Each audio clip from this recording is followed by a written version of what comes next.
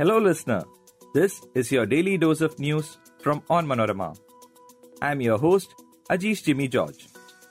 These are the major news stories of the day. Indian student killed in shell attack in Ukraine. Indian embassy in Ukraine asked Indians to leave Kyiv. Kerala is showing the way for India, says Sitaram Yechuri as CPM state meet begins in Kochi. Ilkar IG refuses to take up Tata Group's offer to be CEO and MD of Air India.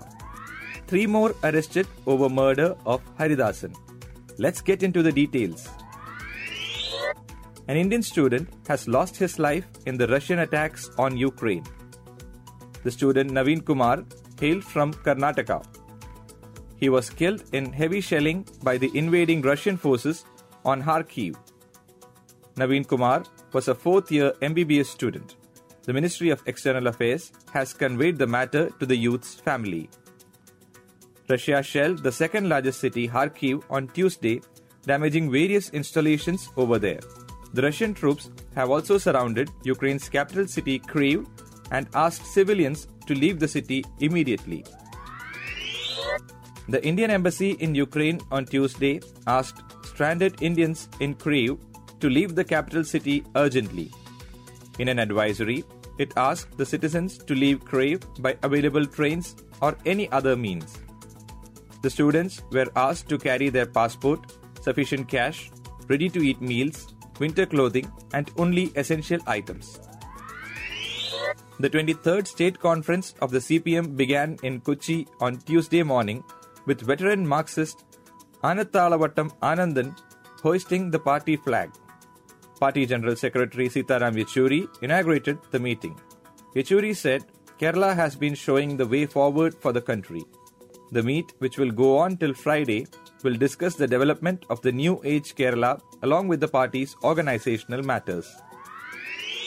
Former Turkish Airlines chairman Ilkar IG on Tuesday said he has declined the Tata Group's offer to be the chief executive officer and managing director of Air India, as some sections of the Indian media have attempted to colour his appointment in an undesirable manner.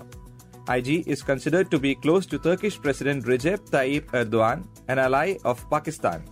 RSS affiliate Swadeshi Jagran Manch had last Friday said that the government should not give clearance to the appointment of IG, keeping in view national security.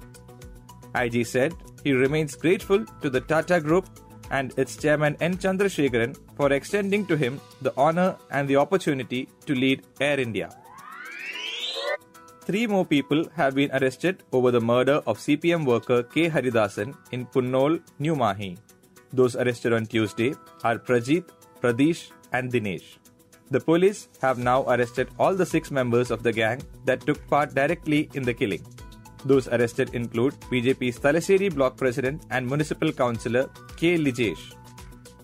The police have now confirmed that he was part of the gang directly involved in killing Haridasan. All the accused in the sensational case are BJP activists. The evidences gathered so far have revealed that the political enmity was the reason for the killing of Haridasan. Now, let's check out the COVID update.